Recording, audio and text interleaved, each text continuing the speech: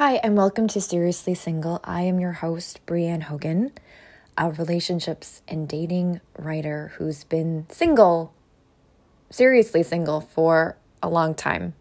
I'm also the author of 2 astrology books, Joy in the Stars, which is a self-care astrology book for your mind, body, and soul that I did with BuzzFeed, and Friendship Signs, which is an astrology book about friendships.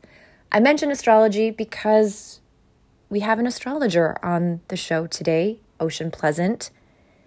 So before I introduce Ocean, though, I just wanted to go into why I think astrology is important for love and relationships, and especially like love and care for ourselves. Astrology is a self-discovery tool.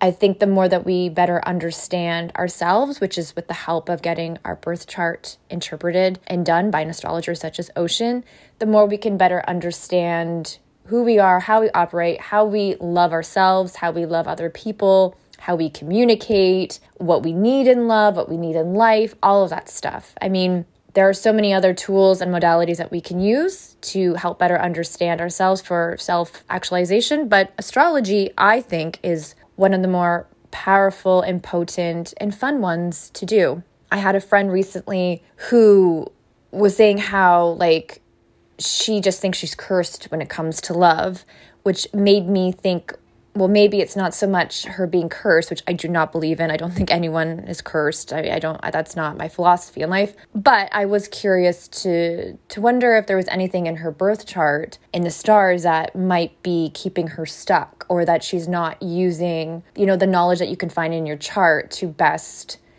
utilize herself, her communication, her needs, her wants, her desires into action when it comes to meeting a mate. So she was kind of the inspiration behind it. And I also know from just other single friends who've had experiences with the recent Venus retrograde that we had from the summer that went into the fall, and Mercury retrograde, things happen when the stars are doing stuff, right? Like Venus retrograde was like a clean house kind of moment.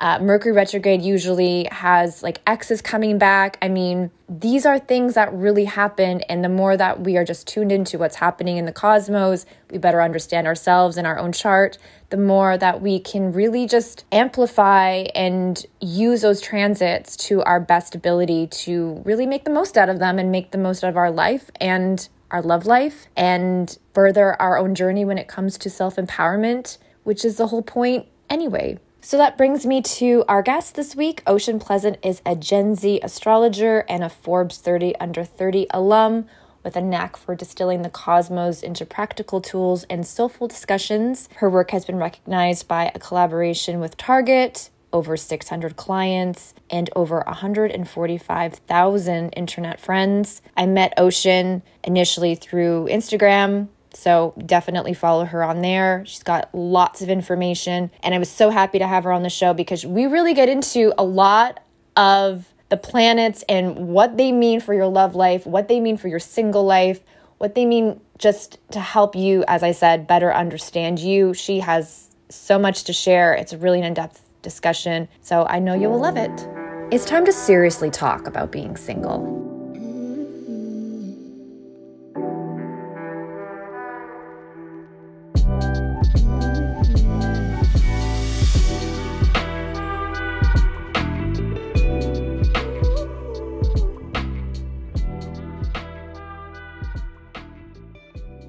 Hi, Ocean. Welcome to Seriously Single.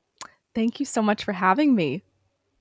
So my first question is that I ask every guest is, are you single right now? No, I'm not. I'm coming up on 3 years in the categorically healthiest relationship I've ever been in, but I very much know the experience of being single before this. Oh, yeah. Okay. So when was the last time you were single, and how long were you single? I was single up until February 2021.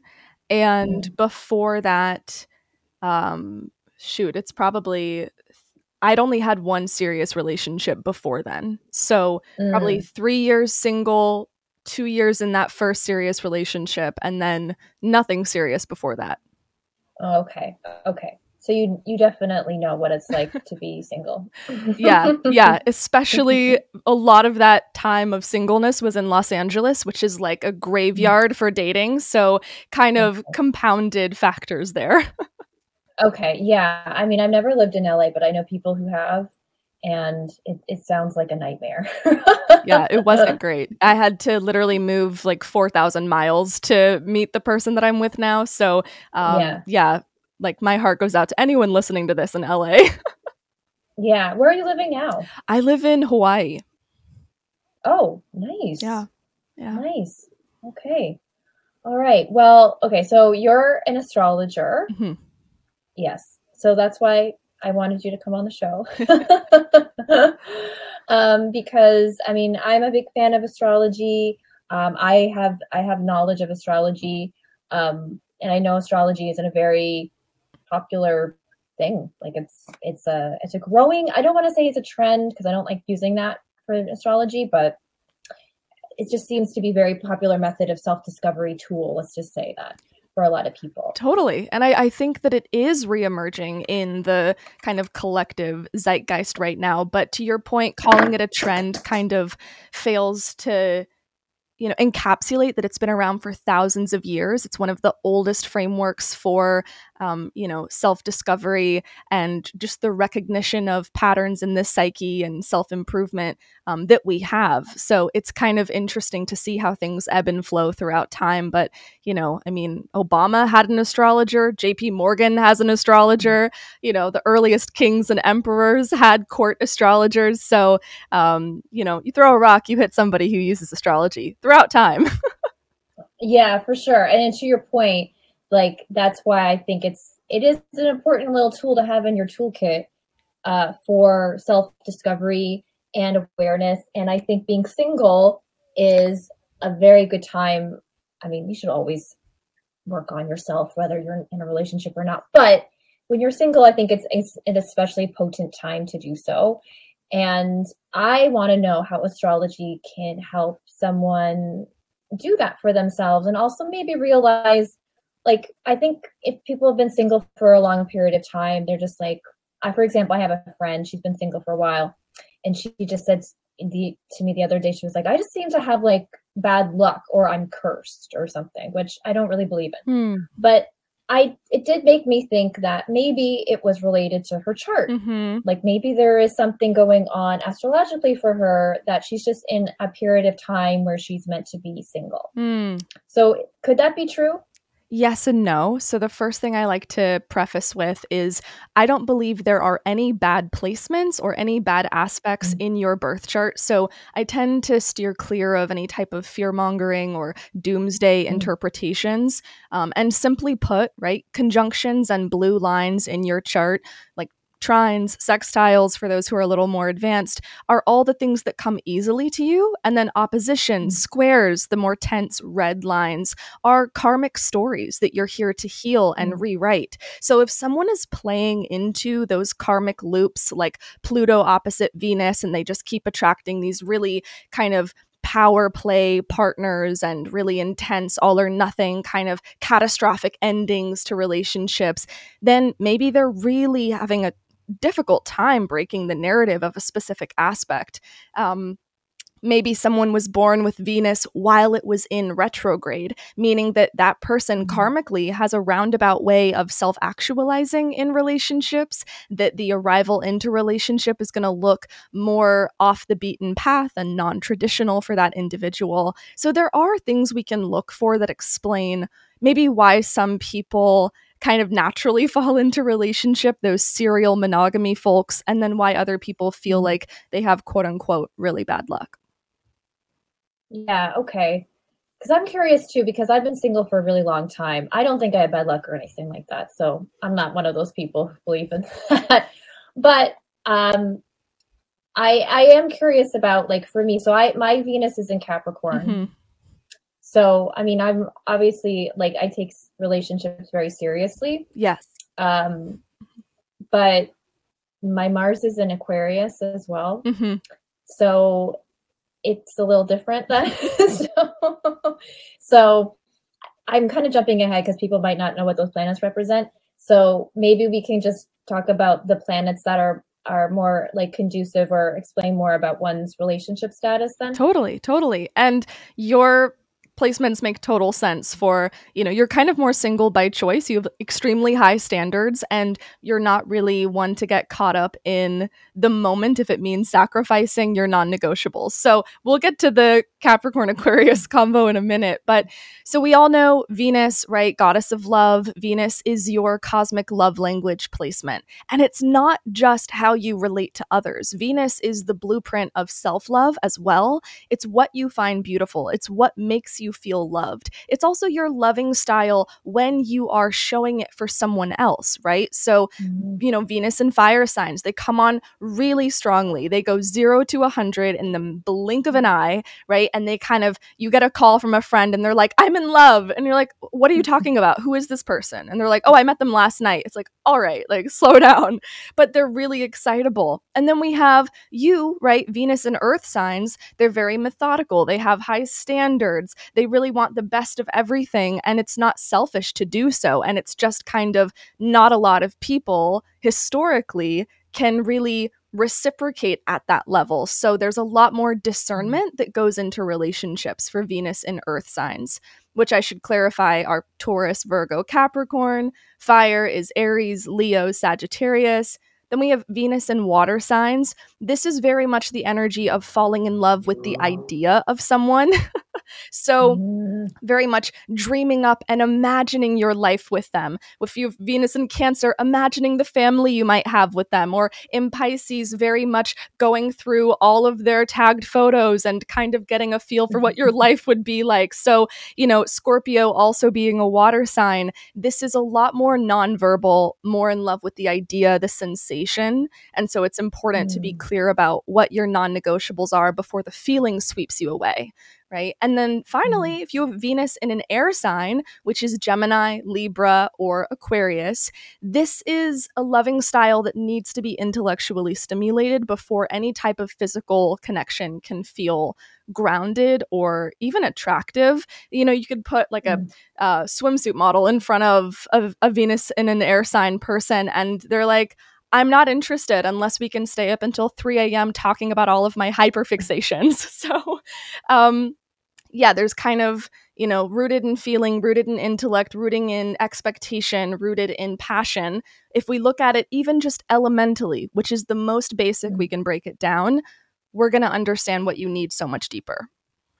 So that's key. So that is really important when one is understanding their love language astrologically, really, right? Yes. Which is important. And I like that you mentioned it's how we also offer love, because it's a good way to think about it. Because I think when I was interpreting Venus and Capricorn, sometimes I'm like, I don't know if I'm that stuffy when it comes to my love life, but I think I do offer, my love language is definitely Capricorn. Yeah. I mean, it's kind of Venus and earth signs for Capricorn is very much actions over words. You're not like, I don't care how many love letters you write me, the sweet nothings you whisper in my ear in the morning. I need you to take out the trash. I need you to be impeccable with your word. I need you to do what you say you're going to do.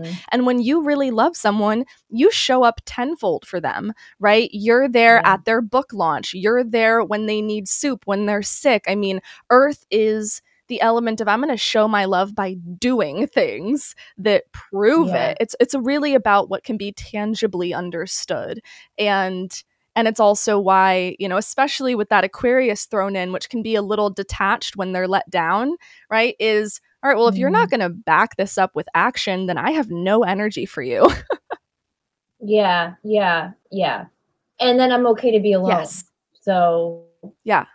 Because Mars, if you want to go through Mars, sure, for us, is probably also an important part of our love stuff. Oh, absolutely. Too. Yeah. So Mars is the planet of willpower and sexual attraction. I like to think of Mars as the engine of your birth chart.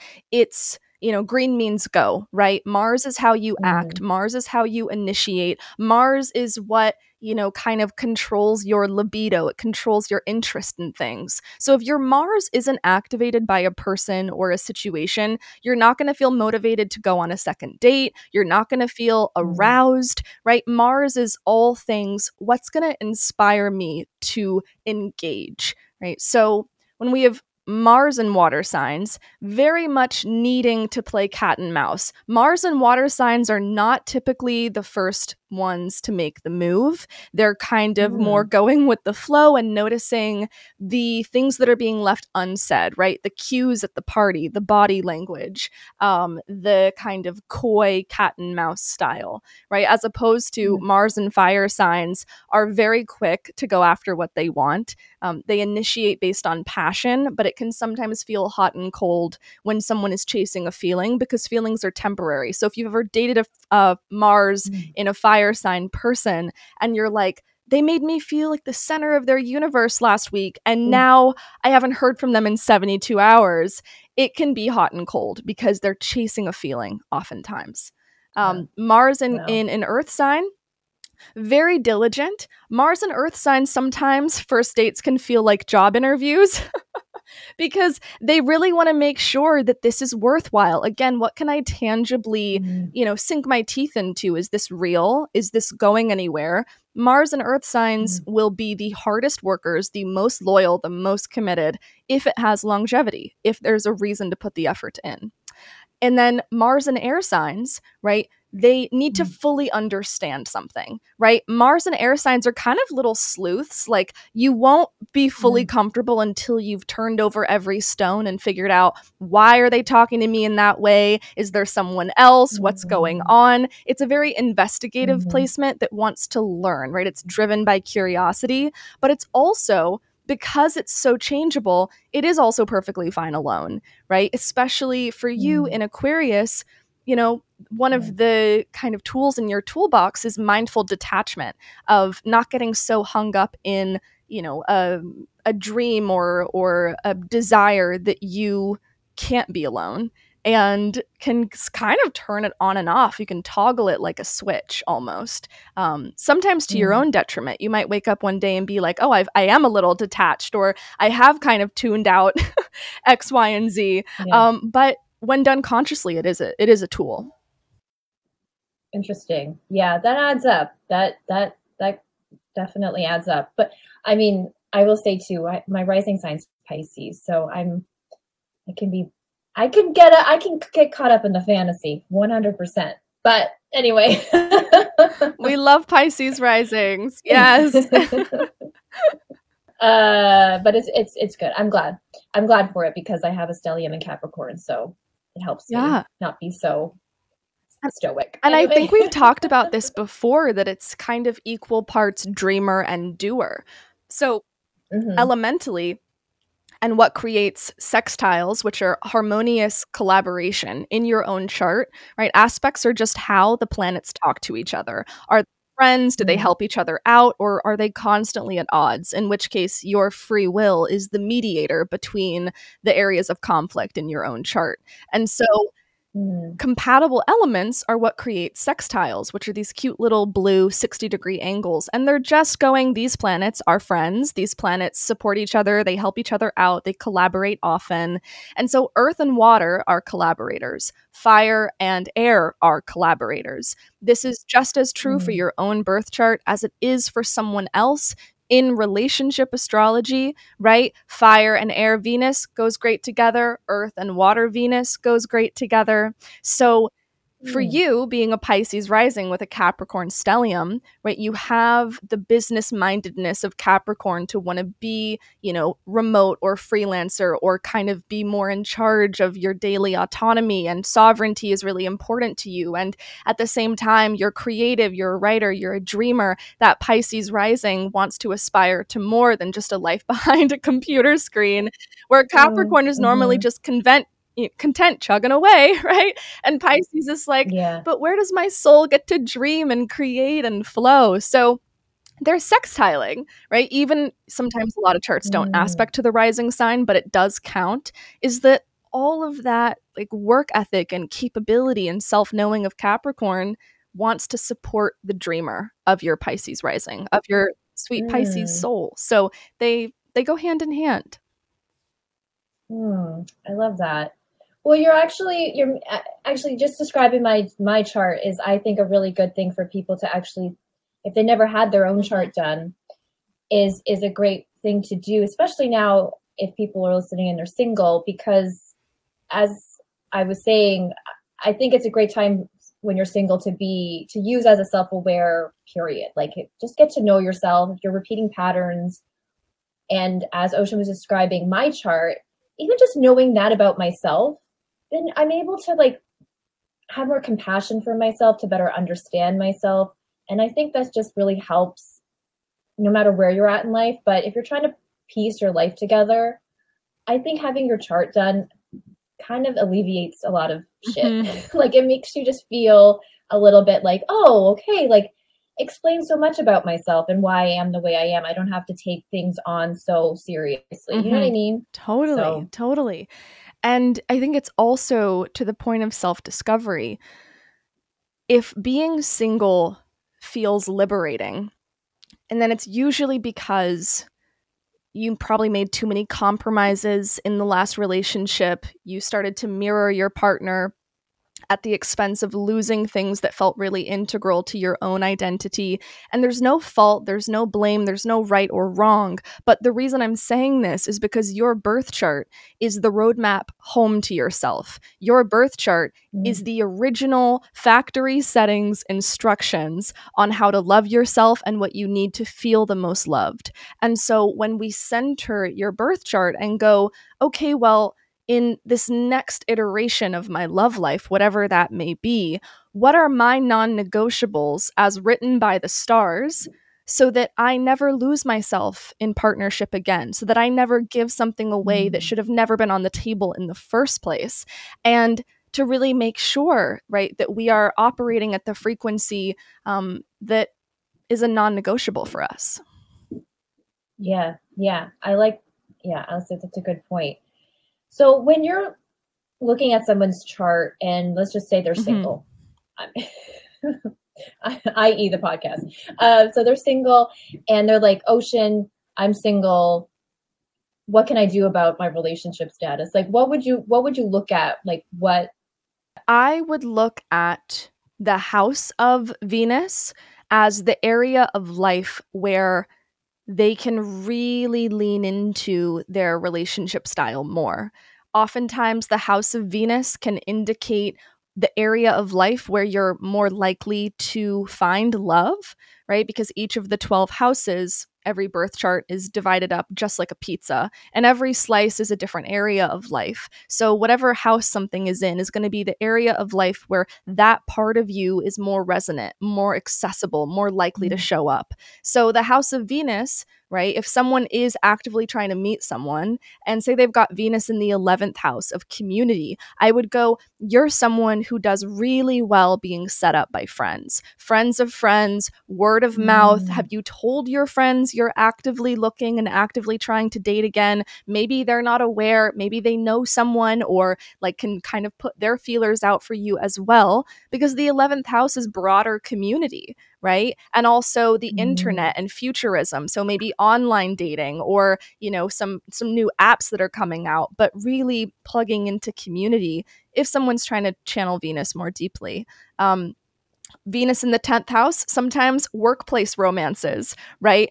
When you center your career, you feel in love with life, right? Venus isn't just people. Right. So the more activated you feel in your career, maybe that's putting you in the vicinity or in the line of path for a relationship. Like, you're going to meet someone at a work function, or, you know, maybe a coworker, whatever the case may be. Maybe it isn't an HR mess. Maybe it's meant to be.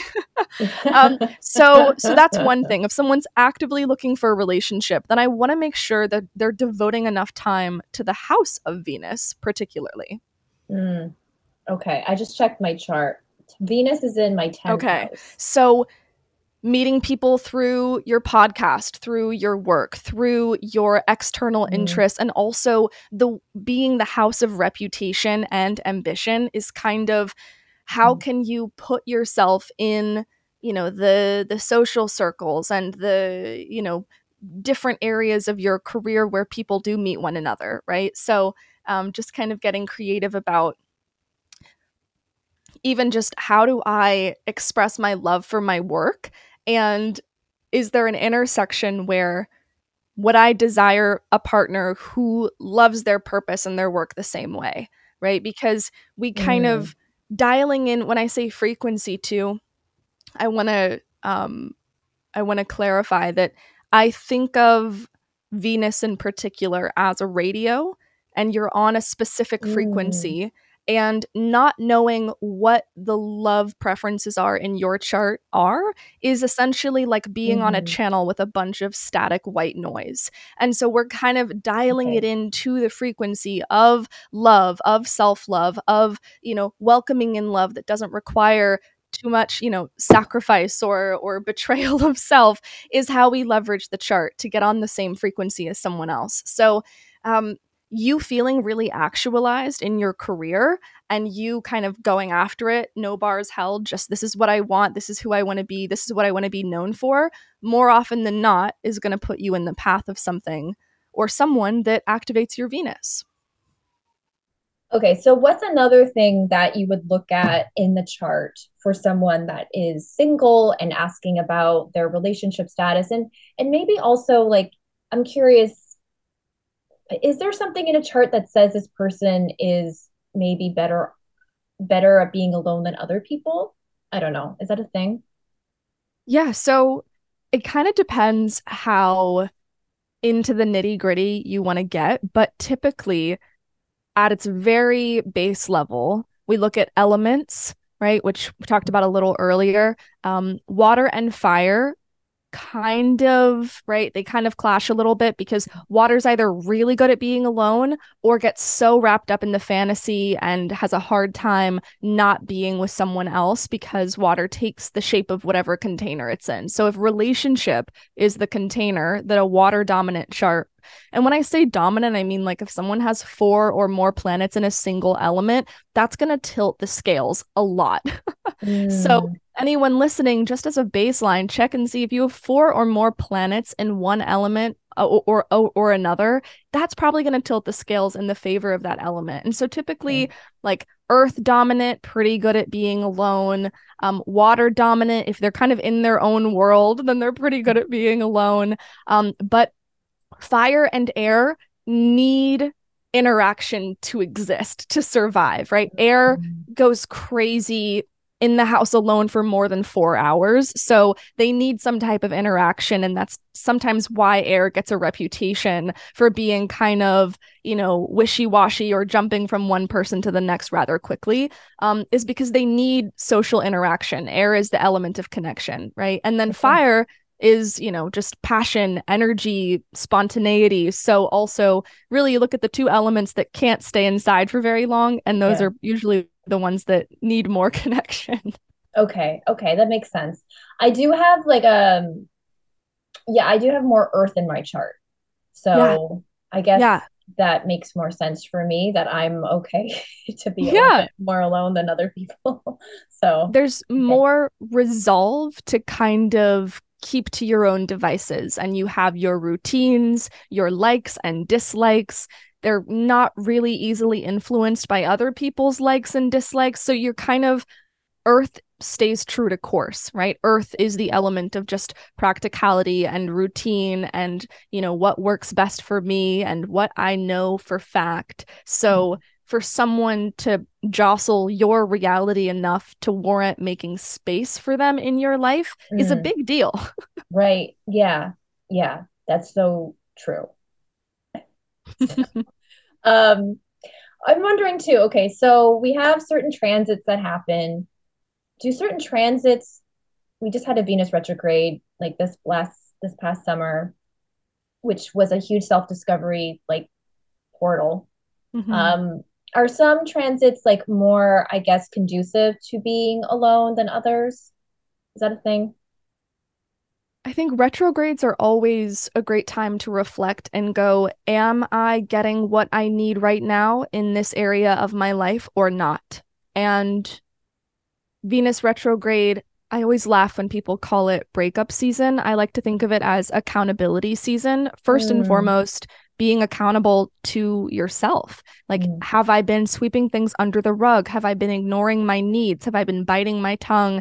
Have I been giving away my power and calling it compromise, right? Retrogrades typically have a way of revealing where we are no longer accountable with ourselves. And then as a result, what power we've given away externally. And so relationships or situations, jobs, friendships that end during retrogrades are as a result of falling out of alignment with what we mm. need and what we should have been doing the whole time. Yeah, yeah. So I would say, retrogrades are a very buzzworthy topic, in news, on social media, but it's just kind of like the check engine light. Is everything good? Or, do I need to change my brakes? Have I Yeah. changed my windshield wiper fluid? So I would say, without talking too much about transits, because there's actually such a hyper individualized topic. Mm, And the transits we can speak to would probably be Mercury retrograde, Venus retrograde, as being the two primary ones that you'll notice across the board, mm. using even like celebrities as an example, as kind of a little small data set of the macro of just Yeah. how many, like, Joe Jonas, Sophie Turner, Ariana Grande, like, Sofia Vergara, like all Mm, these huge celebrities that go through breakups during Venus retrograde. It's like, oh, okay, well, accountability season comes for everyone and yeah, is indiscriminate. So, yeah, yeah, I'd say unless we're talking about a specific chart and I can go, okay, well, Jupiter is retrograding over your Venus and you're maybe having to downsize your relationship a little bit and figure out maybe where we kind of started off too strong. I don't know unless I'm looking at a specific chart. yeah. Okay. So so you brought up a good point. So if someone were to come to you and have their chart done, you can look at certain aspects of their chart. I mean, we went through like the houses a little bit. What are other things that you would look at that would say, okay, well, maybe you broke up because of this reason, or you're in this hermit mode now, like, Mm-hmm. that type of thing. Yeah, so a little more advanced, but very easy to identify is something called the progressed moon. This is totally separate from your natal chart. If you don't know how to draw a progressed chart, you can literally just Google progressed moon calculator. And this is the evolution of your emotional needs over time throughout your life Mm, in 2.5 year periods of time. And this can be what makes life feel divided up into chapters. And a lot of breakups happen on the precipice of one or both people's progressed moons changing signs, yeah, because it is literally an evolution of the emotional needs and desires of a person. And it doesn't mean relationships have to end at mm, those intersections, but you'll notice why 2.5 to 3 years is a pretty average runtime for a lot of relationships, because in that time period, a progressed moon will change. that's very true. Isn't that's so weird, but it's true. Yeah, Yeah. like yeah, yeah. And the big ones too, you'll notice when um big breakups can often happen at the shift from water to fire, because Mm, water is so lovey-dovey. You never leave the house. You're cuddled up watching yeah, Netflix, eating all your comfort foods, very sensitive and emotional and in love with love. And then it moves into fire. And what does fire need? Fire needs freedom and air to fan its flames. And suddenly you're maybe feeling a little suffocated, a little smothered by going mm, through the same old, and never leaving the house. Suddenly you're a little resentful that you don't have more friends or a more active social life. And then you break up because you need, quote unquote, more freedom, right? So the switch to fire progressed moons is typically where I see breakups for the sake of freedom. And then the switch into um, earth progressed moons is where I see the switch, because people need something more serious, mm, right? So moving into Taurus from Aries, right? Someone was on like a 2.5 year, like bad bitch, single, out every other night, Aries fire lifestyle. And then kerplunk, now they're in Taurus and they just want stability, right? So the shift into Earth is typically when we're looking for something more grounding. So those are two big ones. Okay. Okay. Yeah. Wow. That makes a lot of sense. So we do go And through. Oh, go ahead. Yeah, go ahead. most progressed moon calculators online will show you when they've switched in the past, not just what chapter you're in right now. So you can go through and see, did anything significant happen around the months, maybe 2 to 3 months, where it says each one shifted into a new sign? And you'll be so blown away how much this lines up with major life shifts and changes, not just relationship, but when you left a job, when you moved to a new city, they almost always line up within a month or two of a progressed moon change. Crazy. I'm just thinking back a little bit for me.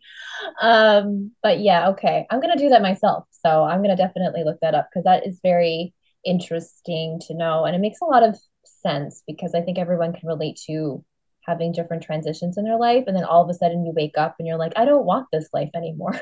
So Yes. And that's why, because the birth chart never changes, that's why it's so important to make sure that your non-negotiables are always being honored, that your Venus, that your cosmic love language, that your moon, your emotional needs, that your Mars, what makes you feel alive, that all of these things are always being centered so that if you are in a relationship that you see yourself in for the long haul, that it doesn't get upended by one transit or a progressed moon changing. Because don't get me wrong, relationships that are built to last are not going to end when one of these things happens, right? So relationships that in and of themselves are more seasonal are the ones that are likely to change with these influences. But I just want to be clear about that, that it's not like, oh my gosh, my progressed moon's about to change, yeah, I'm going to lose my partner, you know? yeah. Well, yeah, good point. Okay, you mentioned moon, so that actually that's a good thing to run through as well because we did the Venus and we did Mars, and so your moon represents your emotional needs as you just mentioned, and that's an important piece, obviously, of not only relationships but how we relate to ourselves and if we can meet our own needs. It's not just obviously someone else meeting our own needs. My moon's in Taurus. More Earth for me. Yeah. So what are the moon, what are the elements in the moon and how can you, if you can define them for us? Absolutely. So maybe we can kind of shake it up, go from elements to modalities just to give a Okay. different perspective. So Okay. cardinal moon signs, we're talking Aries, Cancer, Libra, Capricorn. You might be wondering what all of those signs have in common. They're cardinal. So these are the initiators. This is an emotional body that in one way or another needs to feel in charge, needs to feel like their independence, their sovereignty is respected, that they are, receiving props for what they're bringing to the table. But these people are typically more emotionally reassured the more personal power they have in relationships. And these are typically the people that feel the most quickly dissatisfied at a loss of personal power in relationships. And sometimes little things can make that happen. And you have to recenter yourself and go, okay, well, relationships require compromise. And just because like they folded the laundry wrong doesn't mean I need to break up with them. But these cardinal signs, the modes are essentially like the family trees of the zodiac, and the cardinal family, they're the initiators. They want to be in charge. And even a Cancer moon, especially a Cancer moon, don't mistake cardinal water as being just like a walk all over me doormat softie. Cardinal signs need a sense of personal power to feel emotionally secure. Then we have fixed moons, right? Including yours, which is Taurus, Leo, Scorpio, Aquarius. Fixed moons need stability. Fixed moons do not like games. They do not like being led one way or another. It's incredibly dysregulating to their nervous systems. They're just like, what you see is what you get. I need you to be upfront with me. Even a Scorpio moon, they might play their cards close to their chest, but they hate having games played on them. Might be a bit of a double standard, but fixed moons are all about certainty. And the more in kind of just flexibility and randomness and chaos that they experience, the more they're going to shut down. Does that feel true for you? Yeah, I definitely need stability.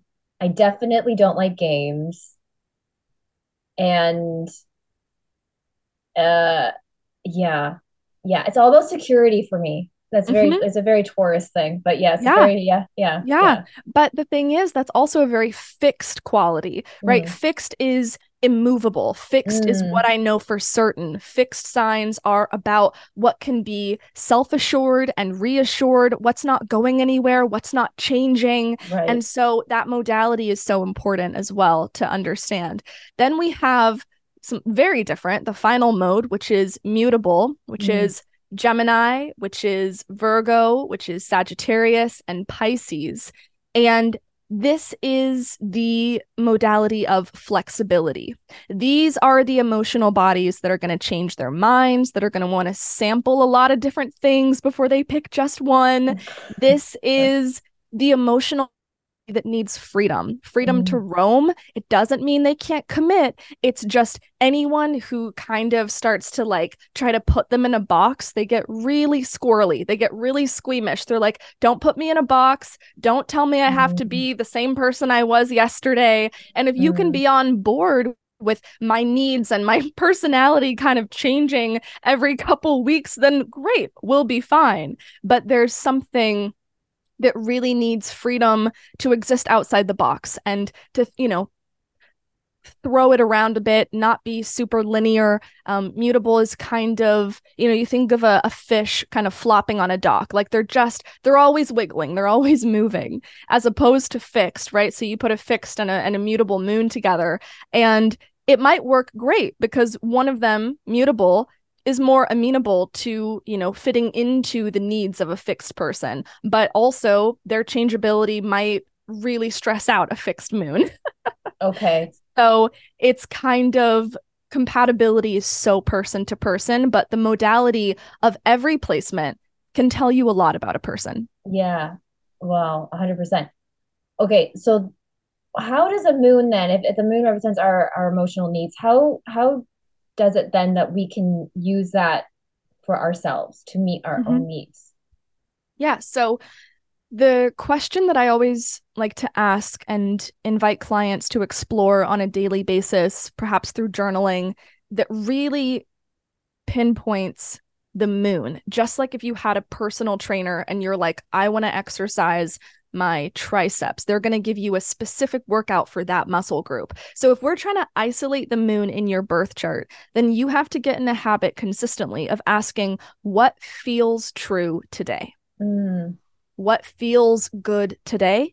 What feels safe today? What feels unsafe today? But you really want to center questions of reflection or journaling around sensations and feeling. And you'll start to notice. I also often tell clients, I have a homework prompt to answer for 7 days what feels true today. And on Sunday, take a highlighter and highlight the themes and feelings that were coming up repeatedly. Because the mm, psyche, bless her, but she's a creature of habit. She's not mm, very inventive. She likes to repeat herself. So mm, if we really want to get to the core of what do I need, or more specifically, what am I not getting right now, yeah. notice what's coming up repeatedly when we center the moon. And this is a great way to kind of reverse engineer what do I need to feel secure. Mm. Yeah, I love that. I love asking those questions because I don't think people ask themselves enough questions to get to know themselves. I think we kind of assume that we know what we're feeling, but I don't think we do when we're walking around unconsciously all the time. Well, not all the Yeah. time, but for most of the time, I'll say that. Yeah. Yeah. And there's so much to the moon, and I think also just a word of warning, right? That feelings are temporary, and Mm, especially for a fire or an air moon, not only mm, are the feelings temporary, but they're changing very often. mm, And it's important to track the feelings, which is why journaling is great. It's literally just receipts for your emotional body. right. But to base too much off of the moon can be a little chaotic, Okay. as feelings are temporary, right? Yeah. And so that's where I'm like, all right, let's shift into Mars, into what motivates you, right? That's a little more consistent, right? That's what drives you forward. Like, I start a business, there are going to be days where I don't want to do the spreadsheets. I don't want to do the taxes. If I let that feeling of not wanting to do it control my business, I wouldn't have a business anymore. But it's the motivation of my motivation of what this can become is how I'm going to get through the days where I don't enjoy it. And relationships are the same way. So that's why we can't just focus on one part of the chart. But I saw this great quote the other day that said, every thought you think is a chemical. Every thought you think creates a chemical. And so maybe we can end on Mercury, because that does rule how we think and communicate. And therefore, the chemicals that are being created in your brain that you're associating with a person or you're associating with being single. Yeah, no, I love that. And it is, communication is the basis of everything. It's what we tell ourselves and how we communicate with other people, which ultimately affects our relationships. So my Mercury is in Capricorn. What's not in Capricorn is maybe a better question. So there you go. That's why I'm single. No, I'm kidding. So Mercury is the planet of communication. So how does so could you break it down with everything and how that affects ourselves and how we relate to ourselves and communicate? So I love analogies. I love things we can sink our teeth into and make it a little less nebulous, a little less, ethereal. And so how I like to think of Mercury is actually the elements as the Four Agreements by Don Miguel Ruiz, that book. And this is how I kind of categorize them in my head, right? Okay. So water is don't take anything personally, right? So if you've got your Mercury in a water sign, the best thing you can do for your communication with yourself and with others is to stop, to pause, and to remember that nothing is really personal. And that is such a huge point of liberation in relationships, because when we're taking things personally, it gets so messy for no reason sometimes. So again, water signs don't take things personally as a way to streamline Mercury. And then air is don't make assumptions, or wait, maybe that was fire. But either way, it's like the kind of, air is be impeccable with your word. And the reason I chose this one for air is because it is the element of processing information, and it's so curious. You know everybody's tea. You are an investigator by nature, and sometimes not everything you think needs to be said out loud. Not everything you learn needs to be shared. So really, the best thing you can do to be more impeccable with your word is to just be discerning about what needs to be said and what doesn't, right? And that can be really helpful, because so often Mercury in an air sign has a tendency to put their foot in their mouth or be labeled as a gossip. And I don't really think it's ever coming from a malicious place. I think sometimes it's just a little bit of negligence about what is necessary to share, right? And then with Earth, it might seem obvious, but there's a twist, which is the agreement, always do your best, with heavy emphasis on your best, because the thing I notice so often, Earth signs get caught up as needing to do better than yesterday, needing to beat your own goals, your own word count, your own personal best, needing the relationship to be better than the one before. There's always a finish line or a goalpost that's getting pushed back just as you get to it. And then it's pushed back again. And so the morning pages inventory of how much do I actually have to give today. Maybe I only have 20% in the reserves to put into my business or my writing today, then that's enough. 20% is actually 100% today, because I'm honoring that my best looks a lot different today than it did yesterday. And that is how the mind can really self-liberate, because the internal monologue, oh my gosh, Mercury and Earth signs are so hard on themselves. It's like almost like a blight. It's intense. Yeah. Well, preaching to the choir. Yes, I know. Yeah. And then finally we have fire Mercuries, which is don't make assumptions, right? Because fire Mercuries tend to communicate and react and respond on a hair trigger. So if you make an assumption about so-and-so being a bitch, or maybe that guy, you're worried he cheated on you or he did this or that, right? another kind of chaotic Mercury placement, because if you act on an assumption, it gets messier than it needs to. And that's kind of turning statements into questions can be a lifesaver for fire Mercuries. Instead of, I don't trust you, it's can I trust you? Instead of you did that, it's did you do that? Instead of, you did that to hurt me. I felt really hurt by that. Why did you do that? Right. So if you really want to promote connection, switching statements into questions can be a game changer. That's really helpful information. I love that book, by the way, The Four Agreements. Yeah, it's so good. I actually reread it every time Mercury goes retrograde because it is the time, I think, of the year, 3 times a year, where that book is especially important. Yeah. Well, I haven't read it actually in a while, but it's such a little book. Like, it's a short little book for people who haven't read it. So it's actually it's a pretty easy read, I would say. And I don't know how that guy did it, but he really came up with some 4 agreements that are pretty good. And usually, like, any situation of discomfort or unrest, if I open up that book, one of those 4 agreements applies precisely to the discomfort, to the misunderstanding. So it really is one of those books you can just always go back to. Yeah, it's a great little just concise perspective on actually just how to communicate better and how to just take life a little less, I think. I don't want to say seriously as a bad thing, but just seriously, honestly, it's just like it's not that like real. Like, you know what I mean? It's not that big of a deal. Anyway. And that's your Aquarius coming through. Yeah. It's just not that big of a deal. Like, zoom out. Yeah. See, I mean, at least I have something that just like gets that Capricorn thing just, a little bit tamer, because it's a lot to deal with sometimes.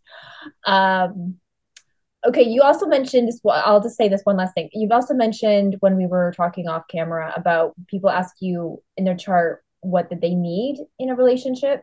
Is that something that we covered, or is that something different? I would say specifically in relationship, what makes the sign of your Venus feel loved, right? So we didn't really go into the individual signs, but we could. Okay. Let's just quickly do that for people who are interested, if you don't mind.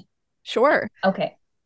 So just off the cuff, what makes Venus in Aries feel loved is someone who can really keep up with you, right? Who takes an interest in kind of, it might sound almost too simple, but if you like to run or you do yoga every Sunday, like, there's nothing that's a bigger turnoff than someone who isn't kind of keeping their body maintained, that isn't staying active, because you're charging up physically together. So someone who jumps into those routines with you is super great. Venus and Taurus, what you need to feel loved is someone who's like, I've got you, I'm in it for the long haul, or at least you can trust that I'm not just gonna randomly change my tune on any given Tuesday, right? Venus in Gemini, someone who recognizes that one of the most beautiful things you do in this lifetime is change. So someone who's willing to change with you and stay up late with you and read the same books as you. And if you're learning together, then you'll keep growing together, right? Venus in Cancer, your partner hopefully understands how important home and family are to you, and you're on the same page about what you want out of family in the future. Venus in Leo, this is someone who feels like they don't have to dim their shine for their partner. So specifically, a partner who gasses you up and is your biggest fan, your biggest cheerleader. There's not a bigger turnoff for Venus and Leo than someone who's like, you're embarrassing yourself, or you're taking too many selfies, or you're dressed too nice for tonight. Immediate no, which should be a no for anyone, but for Venus and Leo, it's like so repulsive. Venus and Virgo is, do we put the same amount of care, detail, and attention into the things that are important to us, right? So they need a partner who also has their routines, their self-care, their wellness that nothing can rock and nothing can shake. Someone who really is kind of just disorganized and doesn't know what they want out of life and doesn't take very good care of themselves is an automatic turnoff for Venus and Virgo. Venus in Libra, they need someone who knows how to skillfully manage conflict, right? There's nothing that's going to spook a Venus in Libra faster than someone who gets angry, jumps to conclusions, and is super divisive. Venus in Scorpio, you need a partner who's not going to get spooked or scared away when you start talking about childhood trauma or your sexual history, or, really, can we do the deep work together? Are you familiar with shadow work, or are you just in it because it's fun right now? That's a really big one. You need someone who can go into the trenches with you and come out on the other side. Venus in Sagittarius. This is someone that is always going to be dreaming bigger. What's on the horizon? Where can we travel next summer? Anyone who's kind of small-minded, doesn't want to leave their hometown, kind of wants to play it safe, automatic no. Venus in Sag, you need a dreamer just like you. Then we have Venus in Capricorn. This is essentially, and I know that this sounds a little stereotypical, but you essentially pick partners the way you pick co-founders, which is, if life were a business, right? Do we have similar philosophies on how we want to be in this life? What do we want to build? What are we building towards? There have to be shared goals. Another thing about Venus and Capricorn is that they need someone that feels like a power couple partner, right? They don't want to be overwhelmingly like the more successful or the more attractive, because Capricorn still rules, appearances and public perception. You want someone you feel really confident having on your arm, right? Yeah. Kind of the dumpy college freshman boyfriend who never changes out of sweats. Like, that was cute for a semester, but that's totally not going to cut it now. And then we have Venus in Aquarius. This is typically someone where you need a partner who recognizes you might not want to get married. You might not want to have a really white picket fence traditional relationship framework, but maybe you want to buy some land and have a little commune off the grid, or maybe have a more polyamorous relationship. Like, right. Venus in Aquarius, you need a partner who's willing to color outside the lines with you.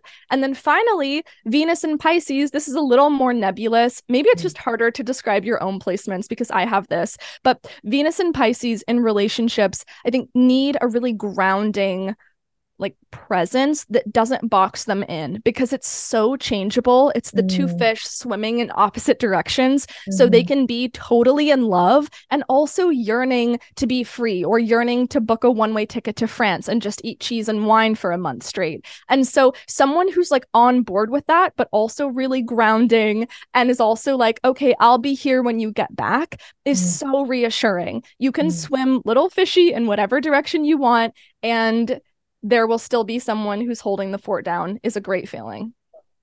Wow, amazing. And as you were running through them, I was going through my ex-boyfriends. I was like, yeah, that checks out. Like Venus in Aquarius. Yep. I have a lot of those, but that's because of my Mars in Aquarius. And anyway, whatever. Needless to say, they're exes. Okay. Yeah. Yeah. Okay. We don't have that much time left, Roshan, but I have a little rapid quiz for you. If you saw the questions that I sent you earlier, but anyways, if you don't, we're just gonna run by them quickly. Okay, what was your favorite thing that you did while you were single? My favorite thing I did when I was single, I moved cross country. I started my business. I built the friend group I have now. I think, which was all really essential, that I, had no distractions when I did those things. What are the things that you take the most seriously in your life?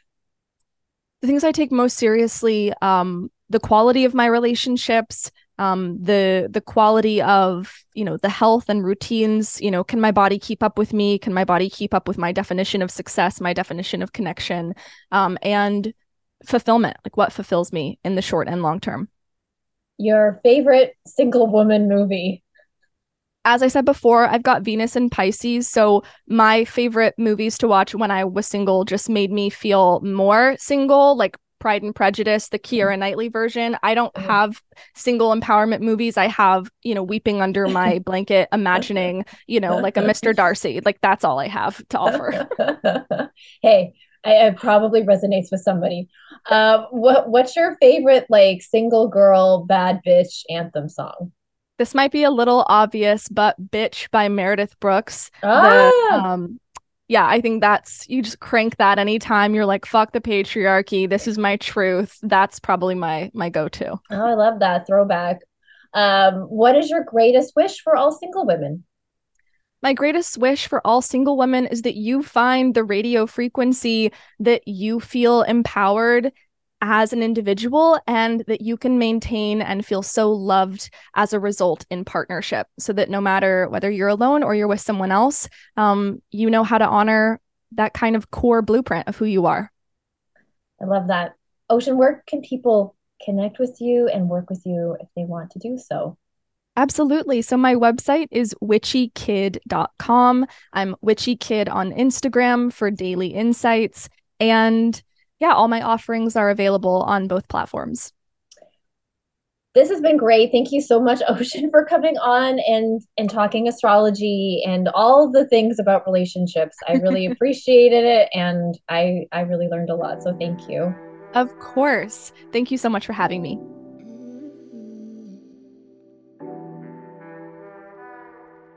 If you seriously loved what you heard today, I would seriously appreciate a rating and review wherever you listen to podcasts.